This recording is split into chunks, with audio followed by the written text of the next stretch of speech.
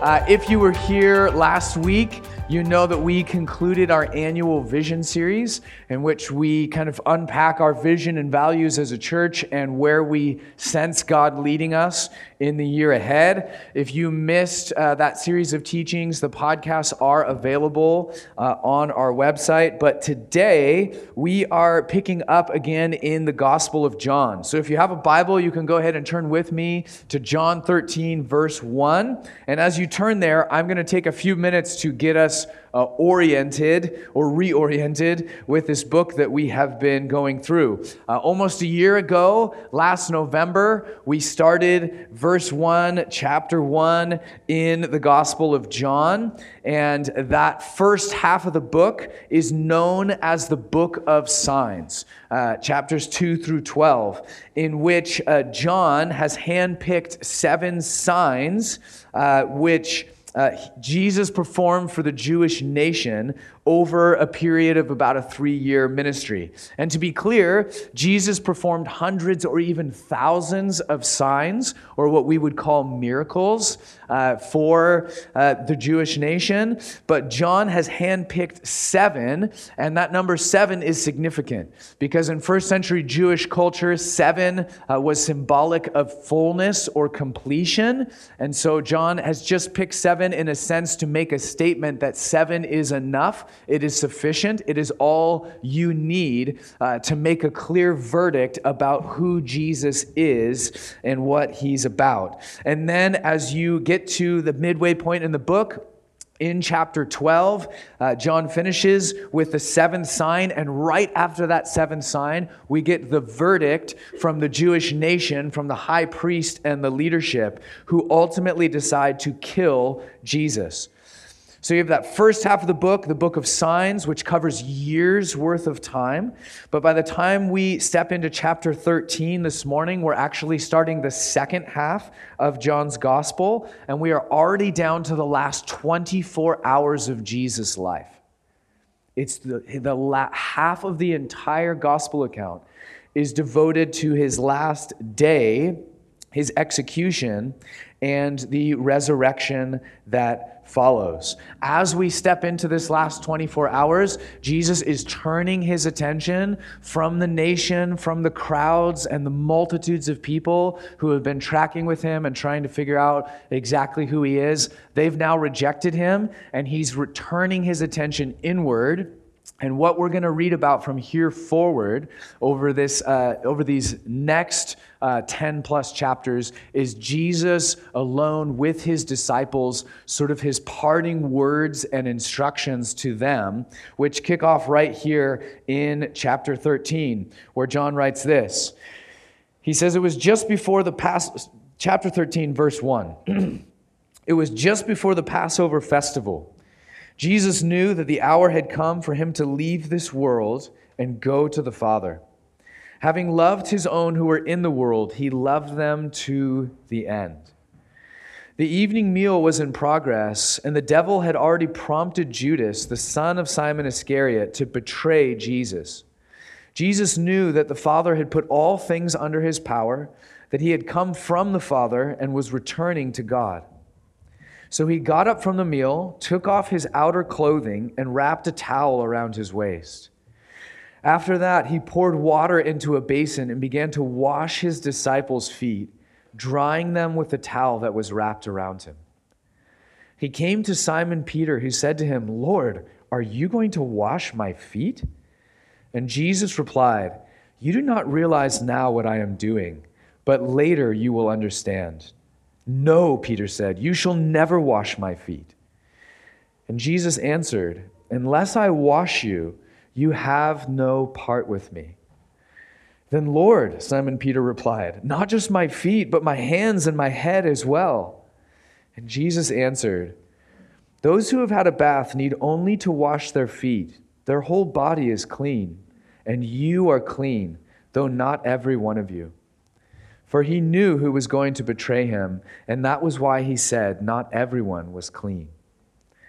When he had finished washing their feet, he put on his clothes and returned to his place. "Do you understand what I've done for you?" he asked them.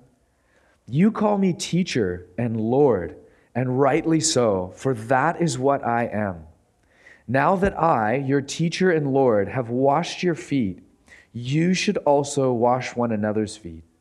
I have set you an example that you should do as I have done for you. Very truly I tell you, no servant is greater than his master, nor is a messenger greater than the one who sent him. Now that you know these things, you will be blessed if you do them. Let's pray.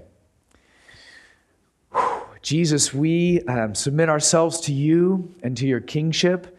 We express, those of us who have given our lives to you, we express that it is our greatest desire to follow you through this life and into eternity and to be shaped into your image in the process.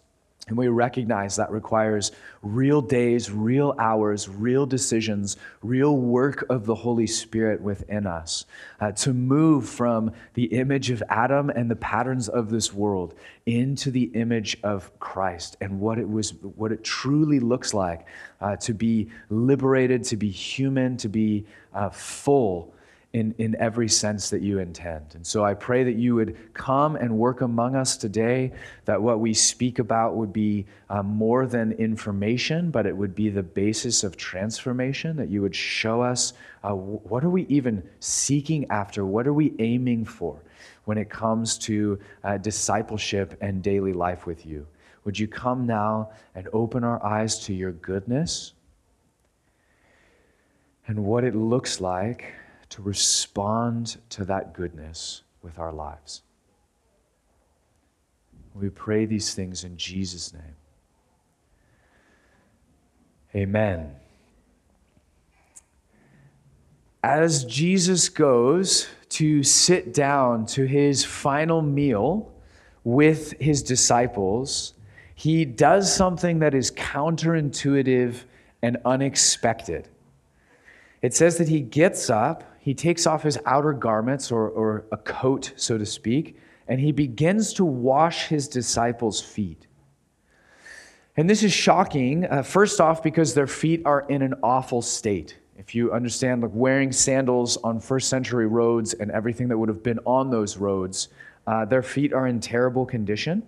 And secondly, because this is a job that would have been reserved only for a slave in the ancient world, and probably a young slave at that.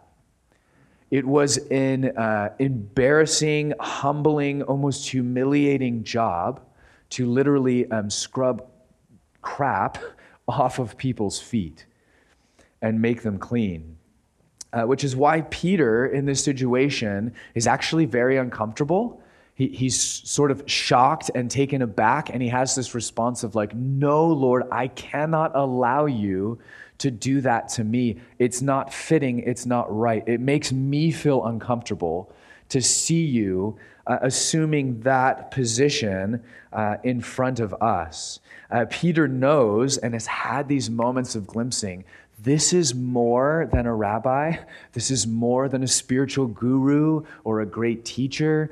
This is the Son of God who's actually here in front of us, speaking to us.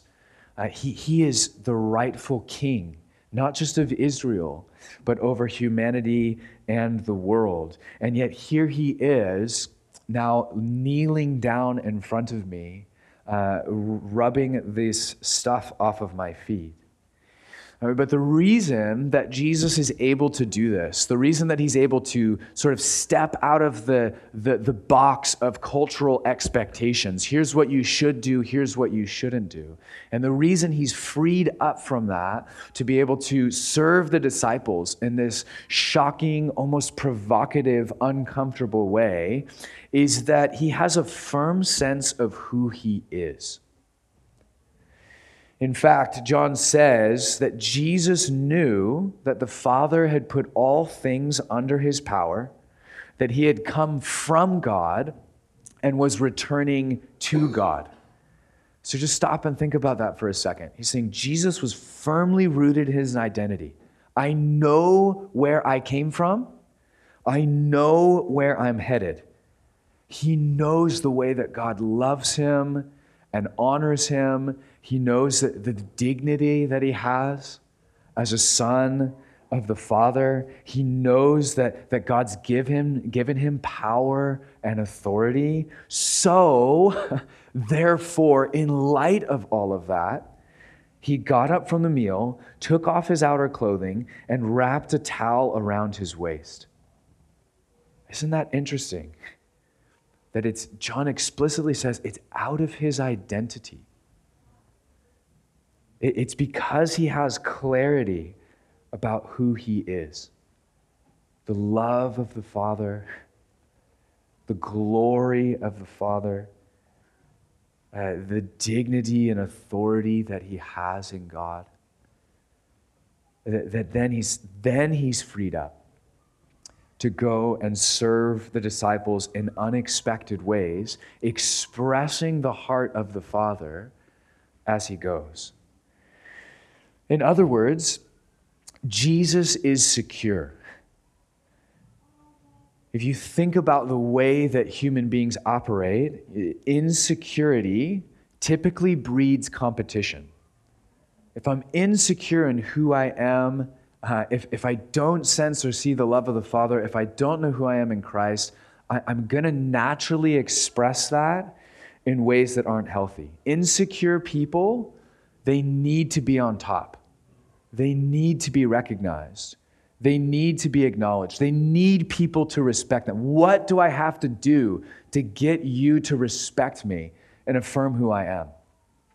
And in our consumer culture, it can express itself in some really odd ways. I will buy any car I need to in order to get you to I just need you to affirm me, to respect me. I need you to think of me as someone higher than you on whatever totem pole it is. Not so with Jesus. He has nothing to prove. He's not out looking for other people to, hey, acknowledge me and who I am and serve me and lift me up, although that's what we need to do, ironically. But he doesn't need that. He knows the love of God and the grace of God over his life. He has a sense of the Spirit of God within him, the dignity that he has. No, I am a son of the Father. And there's no respect or disrespect that anyone in this world could show me that will change that. I don't need it. I don't need the praise that comes from other people. It doesn't matter what the cultural expectation is in this moment. I'm free of that. And as a result, he can go straight to what the Father wants him to do. He isn't inhibited by these other things. And in this case, what the Father wants him to do is to humble himself and demonstrate the heart of the Father in the process. He says, I want you to show these disciples my self-giving love. This is not just an act of self-denial for Jesus. It is an act of self-expression as God himself. He says, this is what God is like. This is my heart posture toward you. But it's out of his identity that he's then freed up to do that and reveal the heart of the Father. This self-giving, humble, I will lower myself for your benefit. And what he's demonstrating in foot washing, that same heart of God, is what's going to drive him to the cross. Same posture, just higher stakes. I will humble myself and take on a position I have no business taking on, but I do it for your benefit. I do it for your flourishing. So Jesus is showing the world and his disciples in this moment, this is what God is like. This is a revelation, you could actually say in biblical language, an epiphany of this is what God is actually like, as opposed to the images we carry in our minds. But not only is it an act of self-expression, in the same breath, it's actually loaded with invitation. Jesus is not just saying this is what the Father is like. In the same breath, he's saying, you can live this way. there's actually a new type of life on offer that I'm going to demonstrate to you. I want you to come and live in the place where I live. I want you to operate on the spiritual plane on which I operate. Come and follow me. After he finishes washing their feet, he makes it plain. He asks them, he says, do you understand what I've done for you? Which if I were there, I would not understand. But he says, you call me teacher and Lord, and rightly so, for that is what I am. In other words, I maintain all of my dignity and authority. My identity is not changed in this, but I'm acting something out for you. If I can do this, knowing fully who I am, then you also should wash one another's feet. It says, I have set an example that you should do as I have done for you.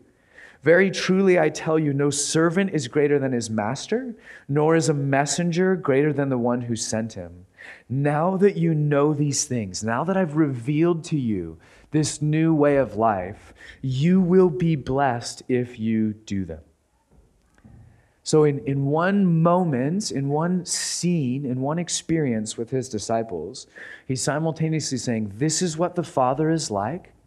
So you have to reconcile that with other broken and flawed images of what you think God is like. This is what I am like as the Son of God. But it's also what you will be like as you follow after me. Paul, while writing to the church in Philippi, has this to say as an encouragement to the church. He says, in your relationship with one another, relationships, have the same mindset as Christ Jesus. So we don't just worship him. He's saying, actually, he's blazing a trail for you to follow. Follow his example. Have the same mindset that he did. He was in very nature God, but he did not consider equality with God something to be used to his own advantage.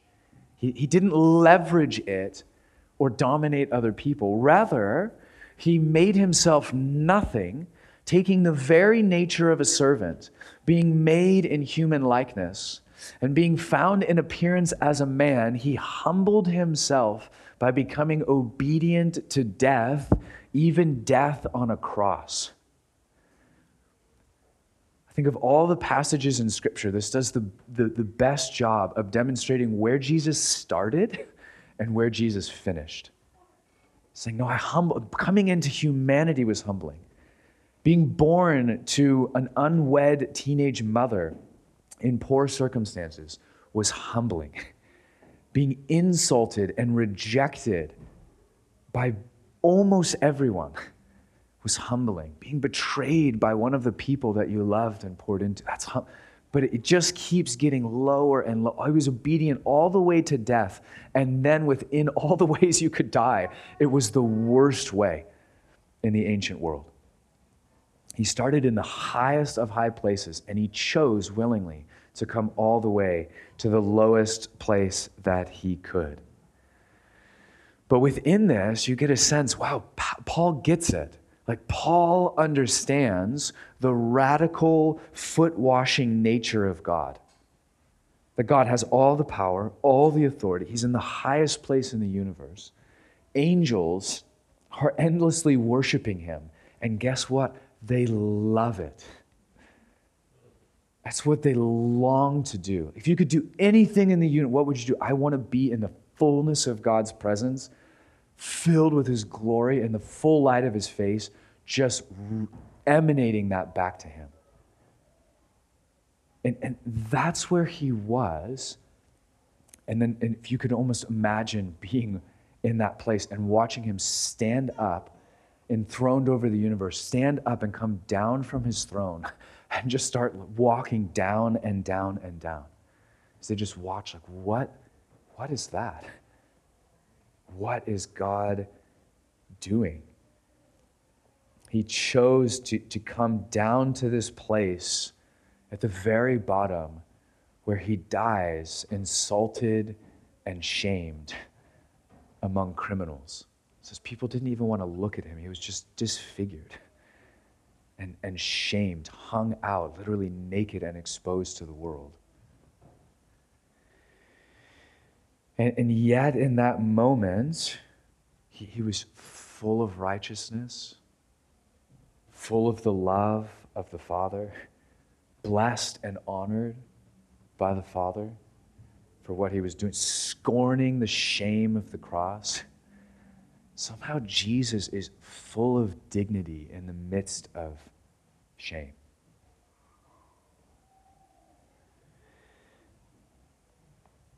And then Jesus says, "Come, follow me." Or more clearly, come, die to yourself, to your false self, to your old self, to what the scriptures would describe as the flesh. Die to that. Die to that part of you that wants to get the nicest car you can so people will respect you. Set that aside, that old pattern, that old way of doing things. Die to yourself and come follow me. And guess what? As you do that, you will find a greater type of life than you ever had in the old. And that's the great mystery of the kingdom of God. It says you follow Jesus into death, both metaphorically and literally. And he says, you will find greater life than you ever had before when life was about you. Jesus said to his disciples, "Whoever wants to be my disciple must deny themselves and take up their cross and follow me. For whoever wants to save their life will lose it, but whoever loses their life for me will find it." This is the natural, fleshly, human impulse that we have to fight as disciples of Jesus. You try to save your life, it's going to slip through your fingers. You become increasingly frustrated as you try and grip and grab and control and manipulate and get everyone to respect me. But if you lose your life, if you just give it away and plunge yourself into the kingdom of God, you will find something so much better and richer and more eternal and more enduring than what you were attempting to build for yourself. There's something hidden within the foot-washing life. And Jesus almost has to say, you just have to trust me. Just step out into this type of life. You can't see it from the outset. It is foolishness in the eyes of the world. Deny myself, pick up my cross, wash people's feet, like willingly. Like I'm just going to choose this type of life. And he says there is a quality, an abundance hidden within this life that you won't encounter until you get there. But trust me. The things that Jesus invites us into, he invites us into for our good and his glory. He says, no, this is actually the best thing for you. This is actually the best way that you could live, is to follow me, is to pattern yourself in this same way of thinking. So, to recap, if we are to imitate Jesus in this path, in this invitation that he's inviting us to as his followers and disciples, we have to do these things. First, we rest firmly in our identity in God. Notice that that's the foundation. That's where Jesus starts. I know who I am. I know where I came from, or in our case, we would say, I know who made me and knit me together in the womb. I know who I am in Christ, and I know where I'm headed. If I die in a car crash on the way home today, I know what's next, and I'm not afraid of that. I am rooted in my identity, and then out of that, I can die to my old self, to my false self, to the patterns of this world, and be freed up to serve others in counterintuitive ways that that almost can make people feel uncomfortable sometimes. Like, what are you doing? That's not what you're supposed to do. That's Peter at the meal. That's not what you're supposed to do. But then out of that, the result, as Jesus said, you will begin to experience life that is truly life, both now and in eternity. In fact, in that longer passage, if we had read the whole thing, Jesus actually breaks into a talk on eternity. He says, no, you come follow after me. You're going to taste something in this life that you can taste in no other way. There's no other way to find it other than following me in this foot-washing type of life. And not only will you have a rich experience in that, but I'm going to come back at the end of the age and reward you for the way that you lived. So he's shifting our focus, our awareness toward that place.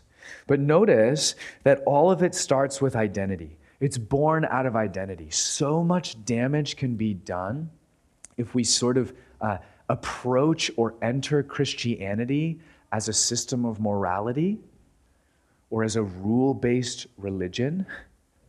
Oh man, my life's just a mess and it's so immoral. I just need rules to live by.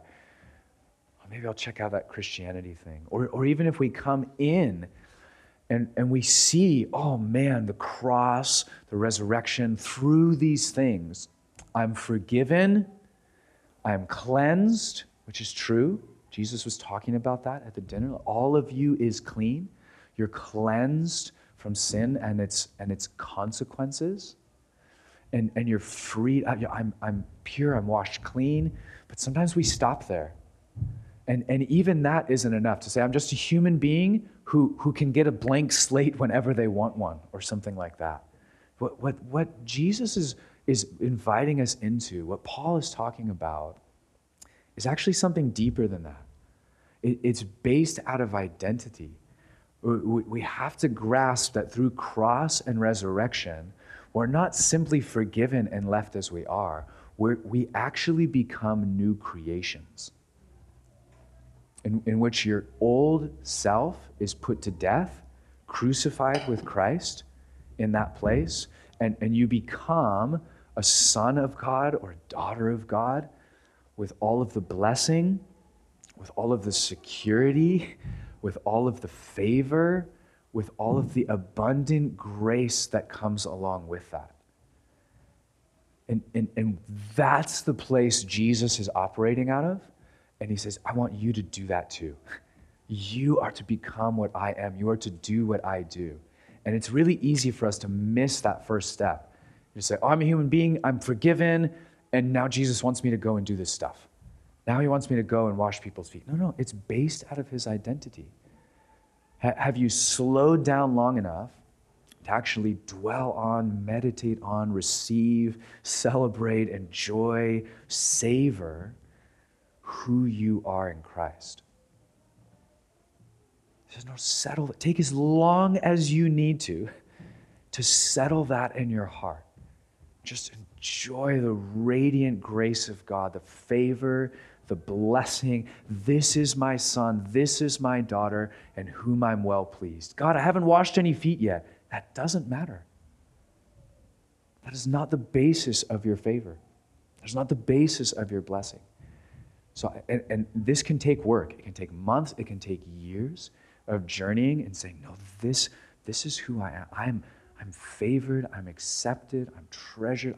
He delight. When God looks at you, he sees you. He knows you, right? All the fears in your head, all the whatever. But he also sees Jesus. He sees the righteousness and beauty of his one and only Son in you, shining out of you. He approaches you the way he would approach Jesus. We have to find ourselves. Paul actually says, no, the work you're to do as a disciple is to keep yourself in the grace of God. Not through striving, but through awareness. No. I need to continually receive that. This is who I am. This is my identity. I know who made me. I know how I was made into a new creation. I know who I am right now, and I know where I'm headed. Take as long as you need to settle that first. And then, as we embrace that, as we enjoy that in the presence of God, we're freed up to live a different type of life. We're freed up to follow Jesus into counterintuitive and beautiful acts in the world. But it starts by receiving that blessing, that identity, that favor, that security. I have an unshakable place before the Father in Christ. And after receiving, and only after receiving and establishing ourselves, then we can go out. Now I can wash feet with a full view of where it's coming from and where I'm headed. And I see this in my own life. I can even think about, Paul says, in your relationships. You could think about your different relationships. For me, one of my the most primary relationship in my life, outside of my relationship with God, is my relationship with my wife. And so I can run all of this through that grid or through that lens. On the days when I'm operating out of my identity, things go way better than on the days when I don't. On the days when I'm just feeling insecure and I don't really have a clear sense of who I am in God, and I don't feel favored, and I don't feel loved, and I don't feel blessed, I just feel disconnected from God, I act out of fear, I act out of insecurity, and things do not go well in our relationship.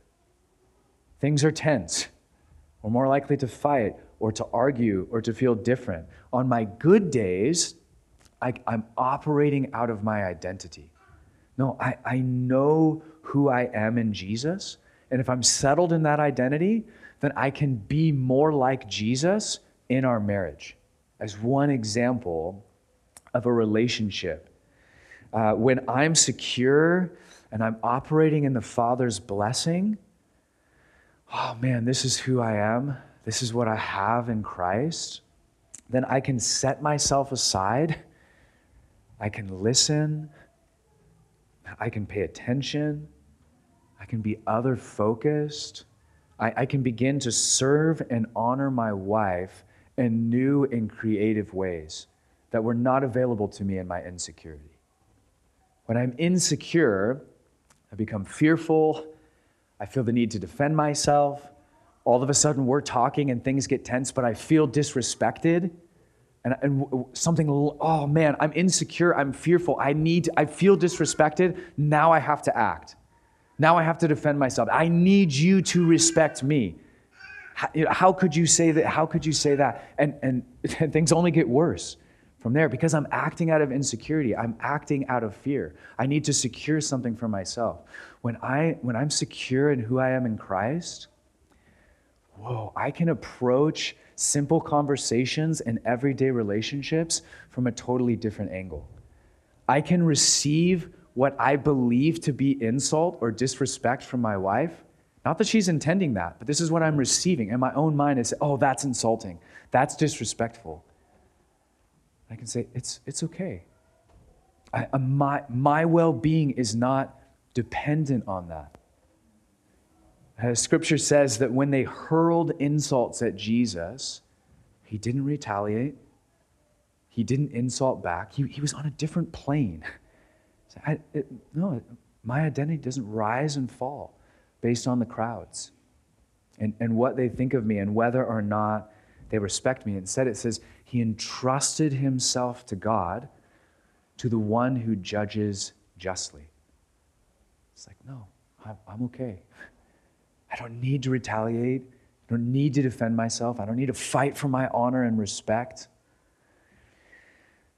Out in the world or in my relationships, I don't need to take that personally. I'm secure in the blessing and favor of God, and we can work this out. Let's get to the heart of our disagreement. Let's move past those immediate feelings of disrespect and defensiveness. And let's solve the real problem, and let's move forward together. And if I need to metaphorically wash your feet in this moment, I can do that. I'm free. I'm free from those other broken patterns. I'm operating on a different plane. If I can receive the blessing and identity that I have, moment by moment, hour by hour, in practical situations, I'm freed up to sort of die to my flesh and interact in a different way in those relationships. But it starts with that identity. Out of that identity, I can then act differently and I can experience a richer, more abundant type of life. In that order. In my marriage, in my friendships, in the way I interact with people, whether it's in person or online, the way I approach difficult issues, the way I approach politics, the way I approach what... He says in all of your relationships, digital or in person, you can take on this mentality. No, it's okay. If you hurl insults at me in this place, I'm okay. I do not rise or fall off of that. I know who made me. I know who I am. I know the blessing. I am secure. I have this sense of security in Christ. And therefore, all of my relationships and the way that I interact with others can be transformed. It's only because of that he's like, no, I'm secure. I can get up. I can put on the towel. I can act like a slave to you in this moment. And I maintain all my dignity. I'm here as a blessed son of the Father. This does not confuse. I'm not confused about who I am. But I can do this for you, and I want you to do this for others. We act out of that place. So, 2 questions to wrestle with as we close. Number 1, do you have a firm sense of where you came from, who you are, and where you are headed? Because if not, it's going to be really hard to live this out. It's going to be really hard to humble yourself and quote unquote wash the feet of others in your life. Do you feel settled in that? Or do you feel like, man, there's some stuff I really need to work out with God in order to feel settled in that place? And number 2, what does this actually look like?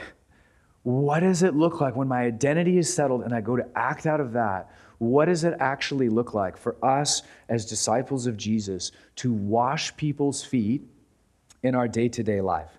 How can I follow the example of Jesus? He says, now that you know this, now that you know what I'm inviting you to, you will be blessed if you do this. You will find a unique, abundant type of life if you can follow me in this arena of your life.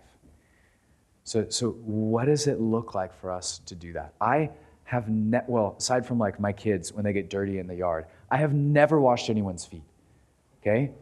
I don't think that's really prevalent in our culture. That's not something that we do. But there are equivalents in every arena of life, ways that we can embody this and live this out as we follow Jesus. So I'm going to pray for us real quick, and then I'm going to explain how I want us to respond.